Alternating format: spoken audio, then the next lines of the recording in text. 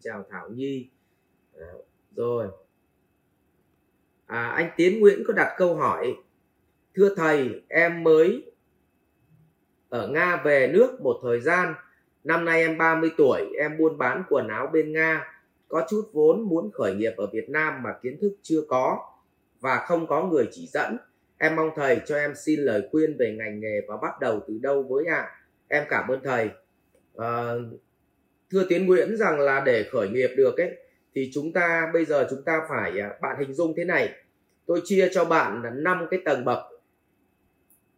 tầng bậc để một cái doanh nghiệp nó tồn tại. Tôi nói từ vĩ mô đến vi mô nhé.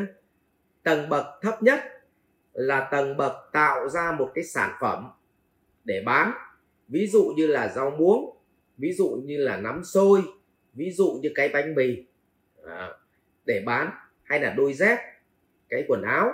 Như vậy sản phẩm là đẳng cấp thấp nhất, và thường người ta gọi cái tầng này gọi là tầng con buôn. Cái tầng thứ hai là cái tầng mà cũng có sản phẩm, nhưng trên sản phẩm đấy nó có nhãn hiệu, ví dụ như là trà Lipton, ví dụ cũng là bánh cuốn, nhưng mà chúng ta thường là ăn bánh cuốn gì, tôi quên mất cái thương hiệu nữa rồi.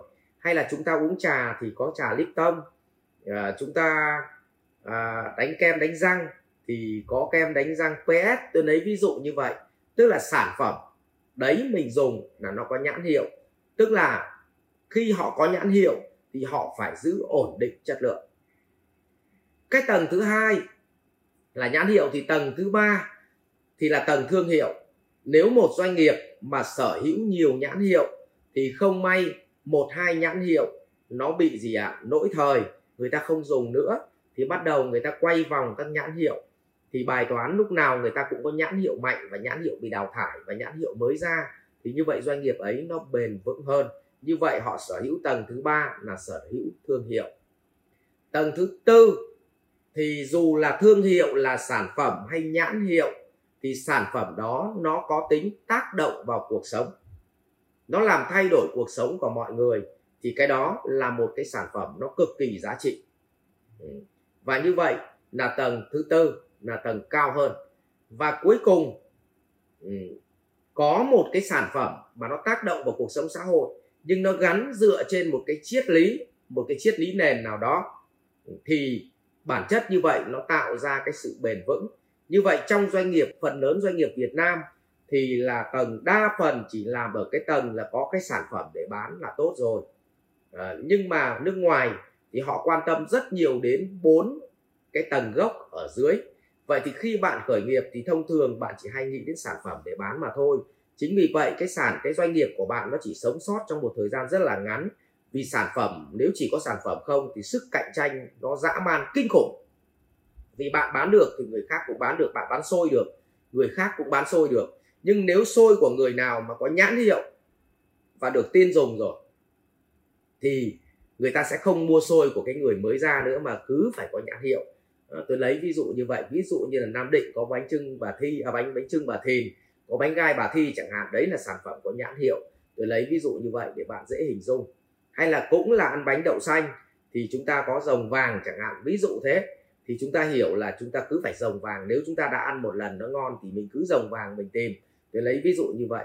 Thì như vậy là thường thì doanh nghiệp Việt Nam chỉ dừng lại ở tạo ra sản phẩm xong dùng giá để cạnh tranh mà thôi. Thì tôi nói về tổng quan như thế nó hơi vĩ mô.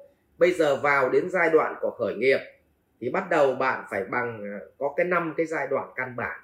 Giai đoạn đầu tiên là bạn nghiên cứu thị trường để xem thị trường ấy họ có nhu cầu gì, và nếu bạn tìm ra một sản phẩm mà tác động vào nhu cầu của họ thì chính là bạn đã tạo ra được cái gì ạ? Một cái sản phẩm nó tác động vào xã hội, thay đổi đời sống xã hội. Cho nên startup rất là quan trọng, họ phải tìm ra sản phẩm đúng nhu cầu của đời sống. Sau khi bạn có ý tưởng như vậy thì việc thứ hai, bạn phải xây dựng được mô hình kinh doanh. Bước 2.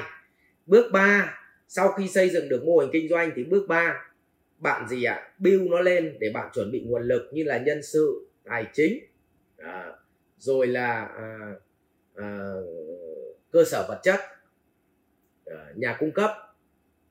Sau khi bước 3 là bạn xây nó lên thì đến bước 4 bạn phải chạy thử nghiệm, tức là vận hành. Và trong vận hành bạn chạy thử nghiệm thì bạn phải làm đến 150% công suất của chính bản thân mình. Thường là nếu chúng ta làm thử mà chúng ta làm ẩu thì chúng ta vô tình đánh mất một cơ hội. Cho nên lúc khởi nghiệp là lúc thường người ta phải làm 150% cái năng lực của bản thân người ta thì mới vượt qua được cái giai đoạn khó khăn này. Và sau khi thử nghiệm rồi thì và nó tương đối ổn và thành công thì đến giai đoạn thứ 5 chính là giai đoạn nhân bản. Nhân bản ở đây, một là mở rộng quy mô, hai là nhân bản thành chuỗi, ba là bạn có thể nhân bản thương hiệu, tức là franchise. Ví dụ như vậy thì bạn phải trải qua các bước như vậy. Thế thì tôi nói như vậy nó mang tính tổng quan và đầu mục, thì trong từng cái đầu mục như vậy nó lại còn rất nhiều thứ nữa. Cho nên nếu thật sự bạn nào muốn khởi nghiệp thì tôi không có sale ở trên này, nhưng tôi khuyên bạn hãy đăng ký khóa học siêu beginner, tức là giám đốc khởi nghiệp dành cho những bạn trẻ. Thì các bạn học online thôi và giá nó cũng khá là rẻ, thì nó rất là phù hợp với những người khởi nghiệp. Thế thì tôi cũng khuyên bạn thế này, nếu bạn bỏ ra 200 triệu hay 300 triệu khởi nghiệp thì bạn nên bỏ ra vài triệu để học cách khởi nghiệp, chứ không ai dạy gì mà kiến thức khởi nghiệp bằng không xong bỏ 300 triệu ra khởi nghiệp thì rõ ràng đấy là rủi ro đến mức độ 99,9%. Nhưng thà rằng bạn học một lớp khởi nghiệp, tôi lấy ví dụ 5 triệu thôi, và bạn khởi nghiệp với 295 triệu thì nó còn an toàn gấp rất nhiều lần. Tôi cũng chia sẻ luôn, không phải là sale khóa học, nhưng ngay kể cả bạn bỏ 30 triệu không phải học tôi nhé, bạn có thể học bất cứ ai, chứ không phải là tôi nói như vậy là học tôi. Thì bạn có thể bỏ ra 30 triệu bạn đi học các khóa học nó liên quan đến quản trị doanh nghiệp, thì tha rằng bỏ 50 triệu và khởi nghiệp với bỏ tiền 50 triệu đi học xong khởi nghiệp với 250 triệu thì còn thông thái gấp 1 tỷ lần là bỏ 300 triệu và khởi nghiệp với cái đầu bằng không. Thì tôi khuyên bạn là bắt đầu bằng những khóa học. Còn nói như vậy là học tôi cũng được hay học ai cũng được, tùy cơ địa và phù hợp với ai thì bạn học, chứ không phải ở đây là tôi sale khóa học. Và tôi cũng chia sẻ luôn với cộng đồng, thì xin chia sẻ với các bạn có một cái điều nó rất là kỳ quặc.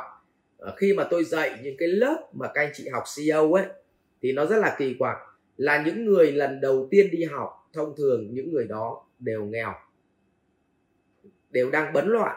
Và những người mà họ đi học rất thường xuyên, tức là 1 năm họ không phải học riêng tôi đâu, họ có học rất là nhiều thầy qua người này người khác, thì đa phần họ đều là những người thành đạt.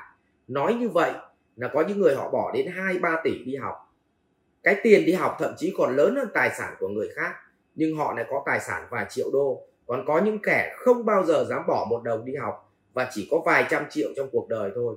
Chính vì vậy là tôi khuyên bạn rằng trước khi chúng ta làm cái gì đều phải học. Thay vì bỏ 300 triệu khởi nghiệp, hãy bỏ 30 triệu đi học. Tôi vẫn chốt lại là không phải học tôi, học ai cũng được nhé. Và tìm hiểu để phù hợp thì học. Và chúc bạn thành công với công việc khởi nghiệp của mình. Cảm ơn Tiến Nguyễn. Rồi ạ. Học viện Doanh nhân CEO Việt Nam cảm ơn bạn đã quan tâm theo dõi. Chi tiết về các chương trình huấn luyện của thầy Ngô Minh Tuấn và Học viện Doanh nhân CEO Việt Nam, xin vui lòng truy cập website saovietnam.edu.vn, hotline 098 677 6622.